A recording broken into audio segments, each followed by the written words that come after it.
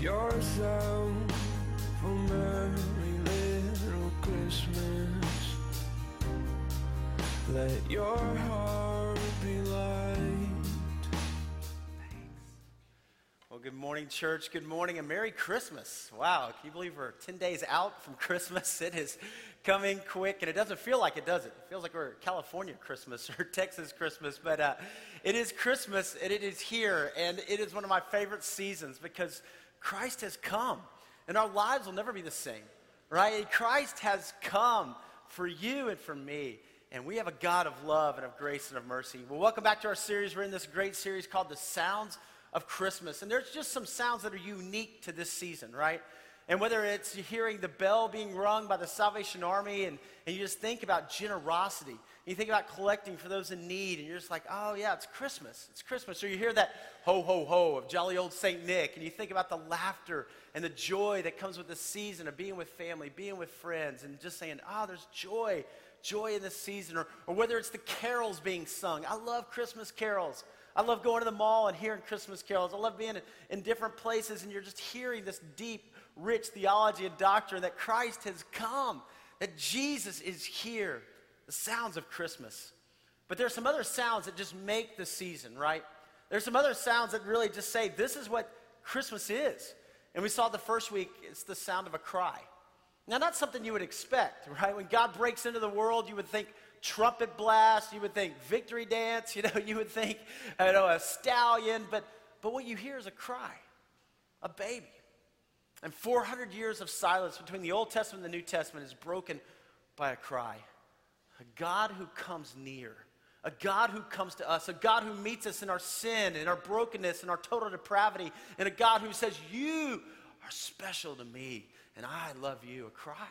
Last week we saw the sound of laughter. And the proclamation that the angels brought, I bring you good news of great joy that will be for all the people.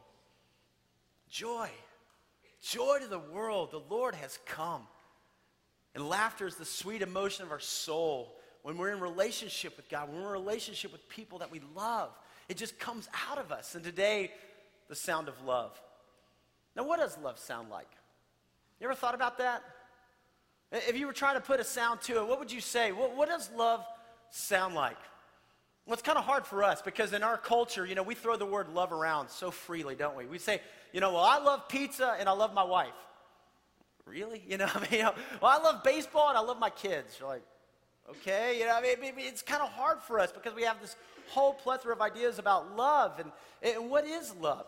The ancient Greeks had 4 different words for love. They had 4 different words. The first word that they had was philo. Philo is this brotherly love, right? Man, I love you. I'm there for you. I care about you. I'm there. If philo is used in the Bible, it's this brotherly connection kind of love. It's where we get the city of Philadelphia, right? Philo, Philadelphia, the city of brotherly love. So you see that. The second word that the Greeks had was eros. Eros is more of this sensual kind of love. Now we have that love in our society a lot, don't we? This is eros. That's where we get the word erotic. But that word's not used in Scripture. But that was a word that the Greeks would use. And then the third word that they used for love was this, storge. And storge is more this affection. Storge is like, well, man, I love football. I love my dog. I love art. It's just kind of this general, I have an affection, a deep affection. But the fourth word that the Greeks would use, the ancient Greeks, for love was this, agape. Agape. An agape kind of love would mean this, I'm there for you. I care about you. It is an unconditional, selfless love. So much of our love is conditional, isn't it? You do this and I will love you. You perform and I will love you. But there is an agape love that says, I'm going to love you regardless. And that's the love that we see and we hear at Christmas. If you have a Bible with you today, I invite you up with me to the book of Matthew. Matthew chapter 1. First book, New Testament, as we unpack this amazing chapter of the Bible talking about the birth of Christ. Now, if you don't have a Bible with you, maybe you have a mobile device, and you can access the scriptures online and follow along with us as well. But we're Matthew chapter 1. Now, the first week, we looked at the first 17 verses. And we saw how God has been writing a story of redemption. And you go back to Abraham and Isaac and Jacob, and the whole Old Testament is building up and coming to fruition in the birth of Christ. Jesus Christ, Jesus, the Messiah, has come. And so where all the Old Testament and all of history was building up to this point, all of us look back. The defining point in history, the birth of Christ, the split history in two, BC and AD, everything comes here, right here. Last week we saw verse 18. This is how the birth of Jesus Christ came about. His mother Mary was pledged to be married to Joseph, but before they came together, she was found to be with child through the Holy Spirit. Before they came together, she was found to be with child. And what you see here, the divinity of Christ, fully God, and yet the humanity of Christ, fully man. Then when Jesus was born, he didn't have original sin. If you go back to verse 16, and Jacob, the father of Joseph, the husband of Mary, God the Father. Jesus didn't have original sin. Jesus, fully God. Therefore, when he conquered death on the cross, with the resurrection, made us a way for us to spend eternity with God, the divinity of Christ, but also the humanity of Christ that we see in the incarnation. That Jesus, born of a woman, that he can identify with what we go through. He can identify with our struggles. He can identify with what it means to be lonely. He can identify with what it means when people turn their back on you and walk away. He can identify with those emotions that we have. And yet Jesus never sinned. And he came to bring hope and peace and comfort to us. And today we're going to look at verse 19 through 21. So pick up verse 19. Because Joseph, her husband, was a righteous man and did not want to expose her to public disgrace, he had in mind to divorce her quietly.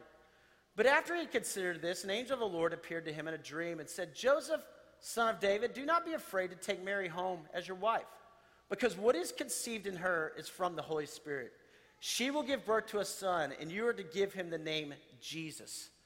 The name literally means salvation, right? You're to name him salvation, because he will save his people from their sins.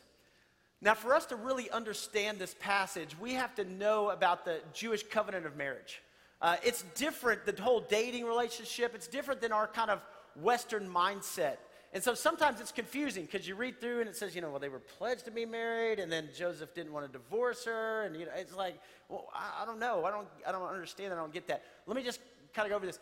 First of all, back in this time, they had arranged marriages. So they had to have arranged marriages. So the parents would get together at young ages, and they would say, hey, I kind of like him, I like her. And so they would kind of put them together.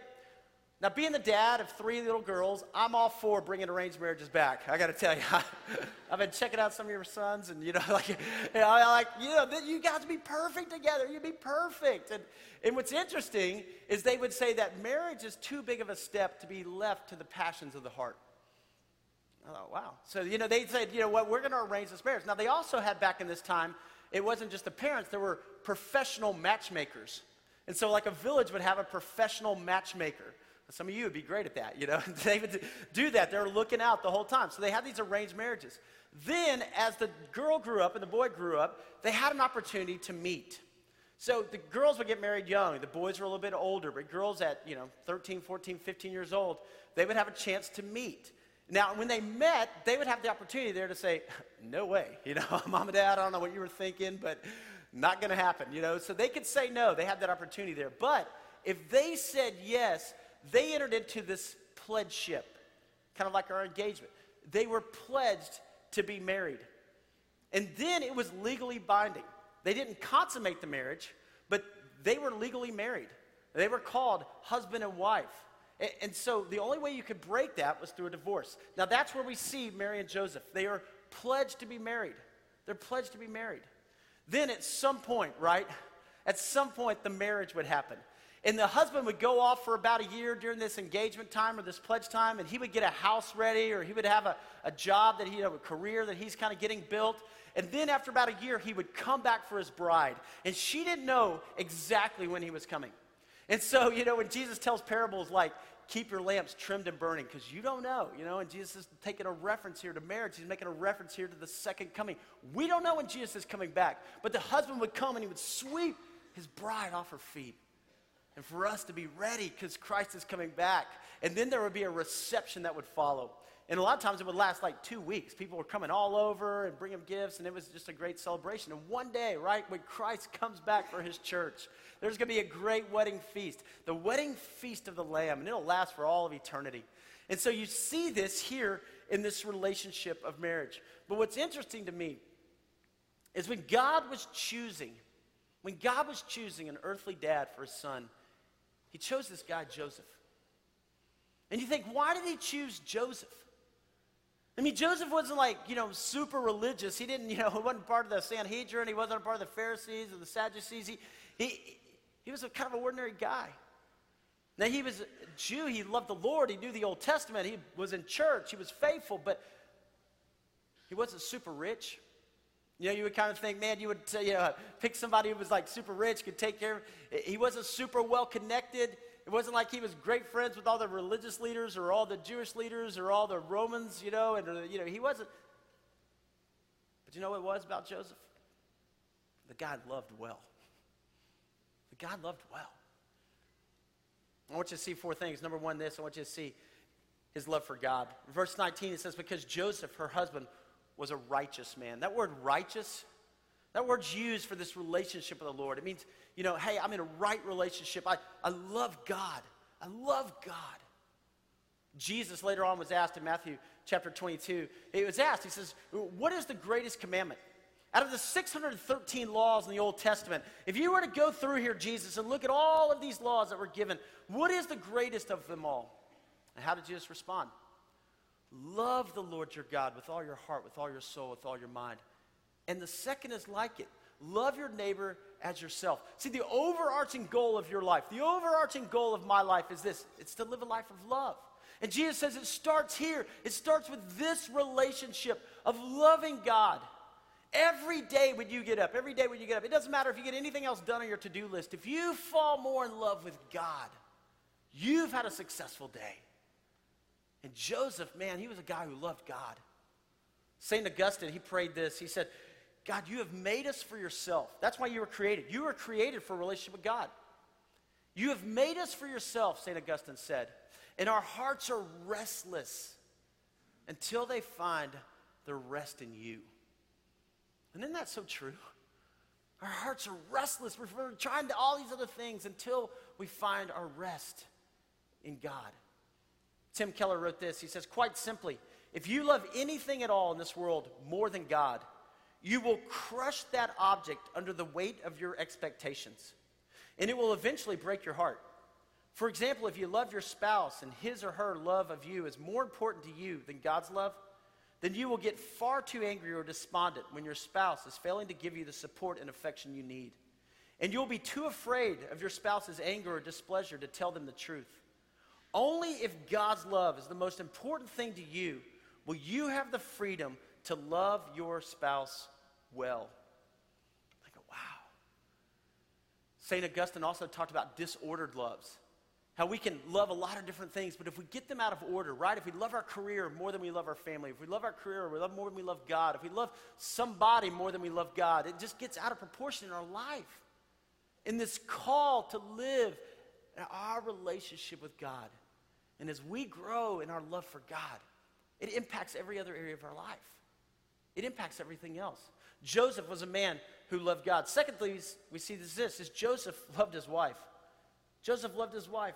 Because Joseph, her husband, was a righteous man and did not want to expose her to public disgrace, he had in mind to divorce her quietly. When Mary comes and says, Joe, I'm pregnant, and Joe's like, what? Excuse me? No, it's the Holy Spirit. And he's like, yeah, right. He's grappling with this because he loves her. Now, back then, the right thing to do, right? The righteous thing to do. The Pharisees were all about righteous. And back then, if you committed adultery, you were taken out in front of the entire village and stoned to death. It was just like, and yet Joseph's like, no, I care about Mary. I don't understand this. I don't know how it happened, but I care about her. I love her. Love. See, the Pharisees were all about right. They wanted to be right here with God, but they didn't have love God, and the second is like it. Love others. Love. You always temper justice with mercy. There's always this balance there that you hold as you love people. A lot of times we don't understand this, but see, love is a commitment, right? And in our vernacular today, we kind of talk about, well, I fell in love, like it just kind of happened. I'm walking along and I just went in a ditch, I just fell in love, It's like, no, wait a minute. Love is a commitment. Love is a commitment that you make to your spouse, to your kids, to your friends, to your church. Love is a commitment. It's not just an emotion. Now, it elicits in us the deepest of emotions. It elicits in us this passion, but love is a commitment. I'm going to be there. I care about you. Ephesians chapter 5, it says this, husbands, love your wives as Christ loved the church and gave himself up for her. You know what word's used there? What Greek word? Agape. Husbands, agape your wives. And wives, agape your husbands. Agape your kids, your parents, friends. This rich, deep, self-sacrificing love. And Joseph, man, I think when God was looking, so there's a lot of successful people out there, there's a lot of things, but here's a guy who's going to love. Here's a guy who's going to stand by Mary. He may not get it, he may not understand it, but he's going to stick by her. I'm going to choose him. If you're a dad here or a granddad, you have a huge calling in your life. Huge. A dad back then, they were to teach a trade, but they were also the spiritual leader in the home. And for you and I, man, just to understand the gravity of this call that God's placed on our lives, to love well. And Joseph also loved others. he loved others. It says in verse 20, but after he had considered this, an angel of the Lord appeared to him in a dream and said, Joseph, son of David, do not be afraid to take Mary home as your wife, because what is conceived in her is from the Holy Spirit. What is conceived in her is from the Holy Spirit. Joe, I got big plans for you. Now, Joe could have easily said, but God, you don't understand. I've got big plans for me. I got this whole carpentry business. I've kind of opened up a shop in Nazareth. I'm thinking about franchising it. There's other villages around. I've got kind of this whole business plan worked out, and I've been working on the house, and I've got this house that we're building. It's going to have a white picket fence. We're going to have 2.5 kids. We got a dog. I got the whole thing mapped out, God, and God's like, oh, Joe, listen, I got something bigger. I got something bigger. See, do you love people enough to sacrifice your own plans? Do you love people enough? And Joe would have never expected he was going to be in Bethlehem, going to be in a stable, having a baby there. He didn't expect, hey, I'm going to go to Egypt for 2 years. I mean, like if you keep going and reading, they end up in Egypt for 2 years. But do you think Joe ever regretted it for a moment? No way. Because he knew God bringing the Messiah, God bringing salvation for the world, God doing something bigger than me, God allowing me to be a part of his story. Love means we must be willing to be interrupted. Sometimes you're going to be going along in your life and God's going to call you. There's a need, meet it. There's somebody who needs love them. There's somebody who needs hope, give them hope. There's somebody who needs something, be generous. Sacrifice, live a life of love. And you'll never regret it. I don't think you ever regret anything that you give, do you? When you give, man, you just see God come alive. You can give without loving, but you can't love without giving. And when you start to love other people like God has called you to, you just want to give. And here's the fourth thing that I think we see from Joseph, is he loved himself. And we don't talk about that a whole lot. But it says in verse 21, she will give birth to a son, and you are to give him the name Jesus, right? Because he will save his people from their sins. And before Joseph could go and share Christ with the rest of the world, Christ had to come into his own heart and his own life. Jesus said, love your neighbor as you love yourself. As you love yourself. And what I found with a lot of people is they don't love themselves. Now, this isn't in a narcissistic kind of way, right? It's all about me. This is in a healthy way. This is I'm in love that there's a God who loves me, and that gives me confidence to live. That gives me confidence. I don't think the problem a lot of times is that we don't love God. I think the problem a lot of times is that we don't realize how much God really loves us. And we live our lives sheepishly instead of living our lives boldly. But when we understand what God has done for us, and we understand what God has said about us, that you are a son or a daughter of the King, that God says, I don't want to spend eternity without you. I'm giving my son for you. Boy, it should change everything in us. And Joe, as they went along, I'm sure Joe's going, man, God, why'd you pick me? I have no idea. I don't know how I'm going to take care of the Messiah. And he's thinking all this. But there had to just come this confidence. God is with me. God chose me. God is for me. And I don't have all the answers, but I know this, that God is here. Whenever you get on a plane, you ever listen to the whole safety speech? You know, the flight attendant gets up there, they give the speech, and they do such a great job so many times, but we're always busy looking around. But what do they say? They say this: in the event of a loss of cabin pressure, plastic mask will fall from the ceiling. Take the mask and place it over your nose and mouth. If you're traveling with a small child, then place the mask over the nose and mouth of the small child. The bag may not inflate, but you will be receiving oxygen. You're right, that whole deal, you know what I'm saying? So they go through that whole thing. And a lot of times you're thinking, what? If you're a parent, you're going, no, that's so counterintuitive. If plastic masks come, I'm taking care of my kid. I'm going to make sure that they're okay. And they're like, no. You take the plastic mask and put it over your nose and mouth first. Why? Because if you're passed out, you're not going to be any help. And I think what can happen a lot of times, especially during this season of Christmas, is we can run ourselves so ragged that we're not a lot of help. We should spend ourselves doing so many other things that we're exhausted for those who need us most. And maybe over Christmas is a time for renewal and refreshment.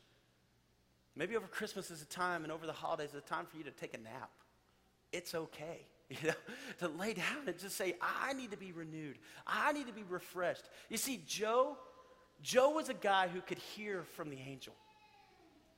He could hear from the angel. And a lot of times we don't stop long enough to be able to even hear from God. In our lives, we've got to be healthy, physically, spiritually, emotionally. And I think Joe was a guy who was strong enough and solid enough. And when God was looking for a man, God said, Joe, you're a man who loves well. You're a man who loves well. Now, why is this? Because you see, Christianity is different than every other major religion because of this one word: love. Love. Do you know there's a lot of major world religions that don't even have the word love in them? But Christianity is all about love. God loving us, and our call to then love others. It says in 1 John chapter 4, and we read these words that the Apostle John wrote: Dear friends, let us love one another, for love comes from God. Everyone who loves has been born of God and knows God. Whoever does not love does not know God, because God is love. The whole reason that there's love even in the world is because God is love. That's the whole reason love exists. And then listen to this verse. It's so perfect for Christmas, right? Verse 9, this is how God showed his love among us. He sent his one and only Son into the world that we might live through him. This is love. Not that we loved God, but that he loved us and sent his Son as an atoning sacrifice for our sins. Dear friends, since God so loved us, we also ought to love one another. No one has ever seen God. But if we love one another, God lives in us, and his love is made complete in us. You know what word is used there in the Greek for love? Agape. Agape. Love. You are loved by a God who would send his Son. And the call in your life then is to be a person of love. See, the opposite of love is not hate. A lot of times we think the opposite of love is hate. But the opposite of love is apathy. I don't care. I don't care. I don't have time for you, and I don't care. But this call in your life to love. And Jesus was born into a world of hate. Listen, Jesus was born into a world, the Jews, they hated the Romans, they hated the Gentiles, they hated the Samaritans hated the Jews, and the Romans hated the Jews. And Jesus is born in this world of hate. But in the divinity, he's fully God, fully love. But in the humanity, God said, I want somebody to teach my son to love. Joseph, you're the one. If you're a parent, grandparent, aunt, uncle, you have a call to teach and to model love. And in a world of desperate need, and in a world of fear, and in a world of insecurity, there is a God who has entrusted you with this message of love. You know how you spell love? T-I-M-E. Time. You spell love, time. You spell love by being invested in somebody else's life. I want you to watch this video. This was done by IKEA. IKEA in Spain. And so it's in Spanish, so some of you are going to get it right off the bat, but there are subtitles, though, so for us who don't speak Spanish. But I want you to read it because I think this is so powerful. And they went through and they asked kids to write a letter to the three kings. Now, in Spain, that's kind of our equivalent to Santa. And what do you want? What do you want the three kings? What do you want Santa to bring you? And here's a list. Then they asked the kids to write a letter to their parents. And then they asked the kids, which letter do you want to send? Watch this.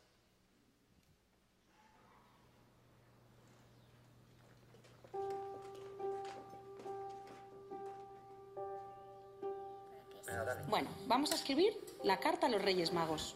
¿Sabéis ya lo que vais a pedir? Sí. Este año me he portado muy bien. Un juego. Una guitarra. Una Wii. Esto y esto. Un unicornio que huele punta con punta. Estas las dejo aquí para mandárselas a los Reyes. Y ahora vais a escribir otra carta. Una carta a vuestros papás. ¿Qué les pediríais a vuestros papás esta Navidad?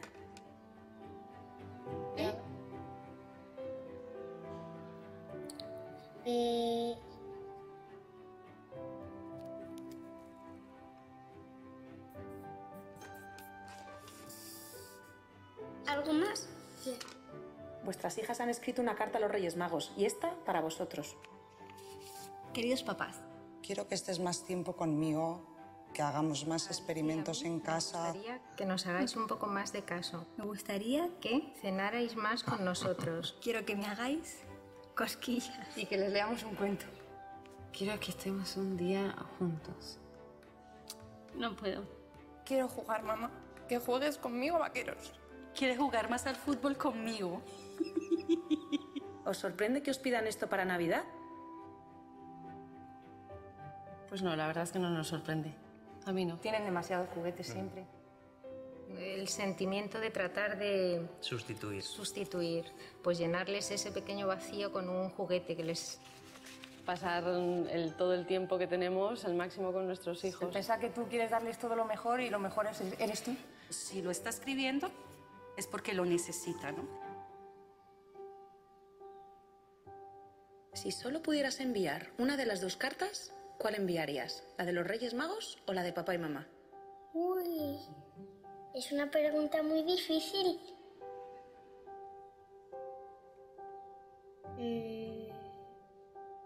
La de mamá.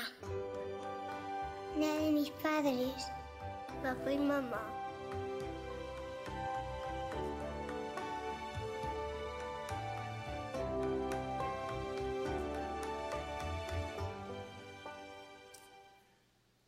Wow. You know, I love when that mom just said, you spend so much time trying to pick the best present, and the best present is yourself.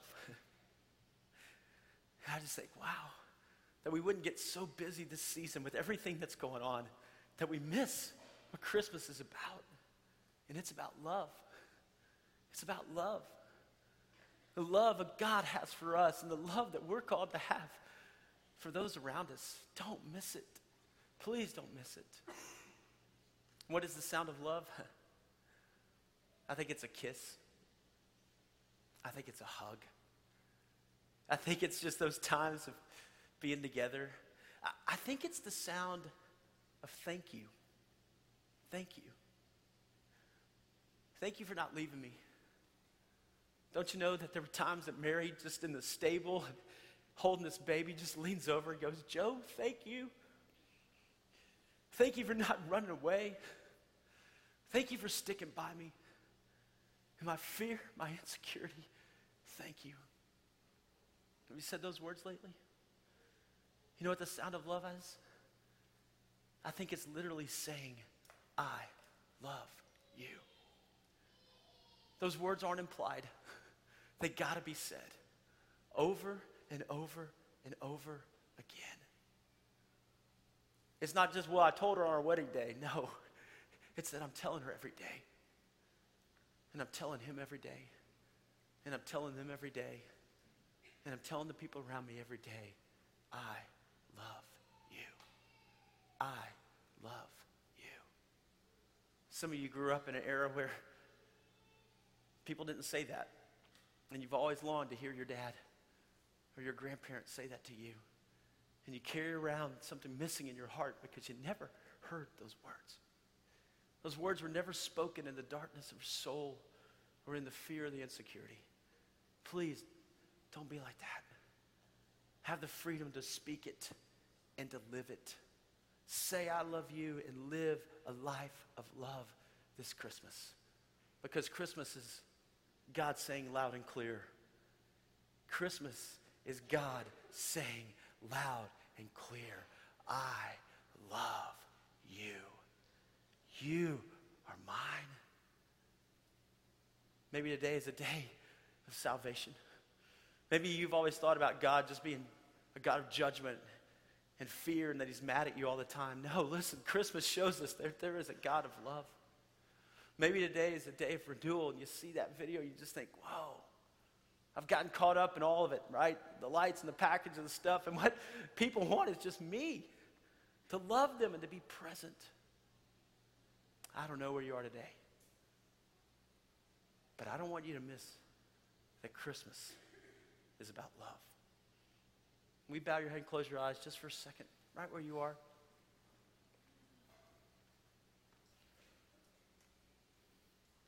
This Christmas,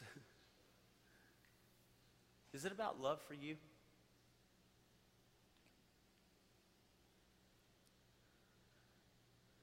Maybe it's been about a lot of other things. And you already feel this pressure 10 days out. I got to get so much done. But today, right where you sit, we just make a commitment. God, don't let me miss it. God, let me fall more in love with you. Let me hear from your Holy Spirit, from your still small voice. Maybe today is just to say, God, I want love in my marriage. I want love. I want love in our home.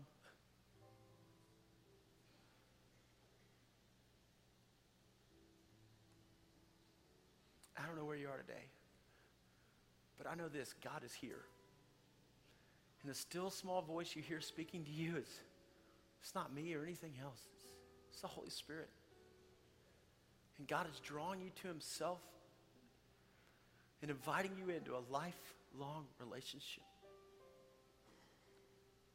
God loves you with an agape love, an unconditional. You don't have to prove yourself for God. He loves you. Find your worth and your value in that truth. Find your worth and your value in God's love today. So, Father, we thank you that you're a God of love. We thank you that at Christmas, love came down to us. In the midst of our sin, in the midst of our brokenness, God, you came to us. And I pray today, Father, that our lives would be transformed by your love. That we would be people who love well. Jesus, you said, by this all men will know you're my disciples if you love. So God, open our eyes to the needs around us. In our home, in our neighborhood, in our workplace, and in the world. And let us be people who love. It's in the name of Jesus that we pray and commit our lives to you. Amen.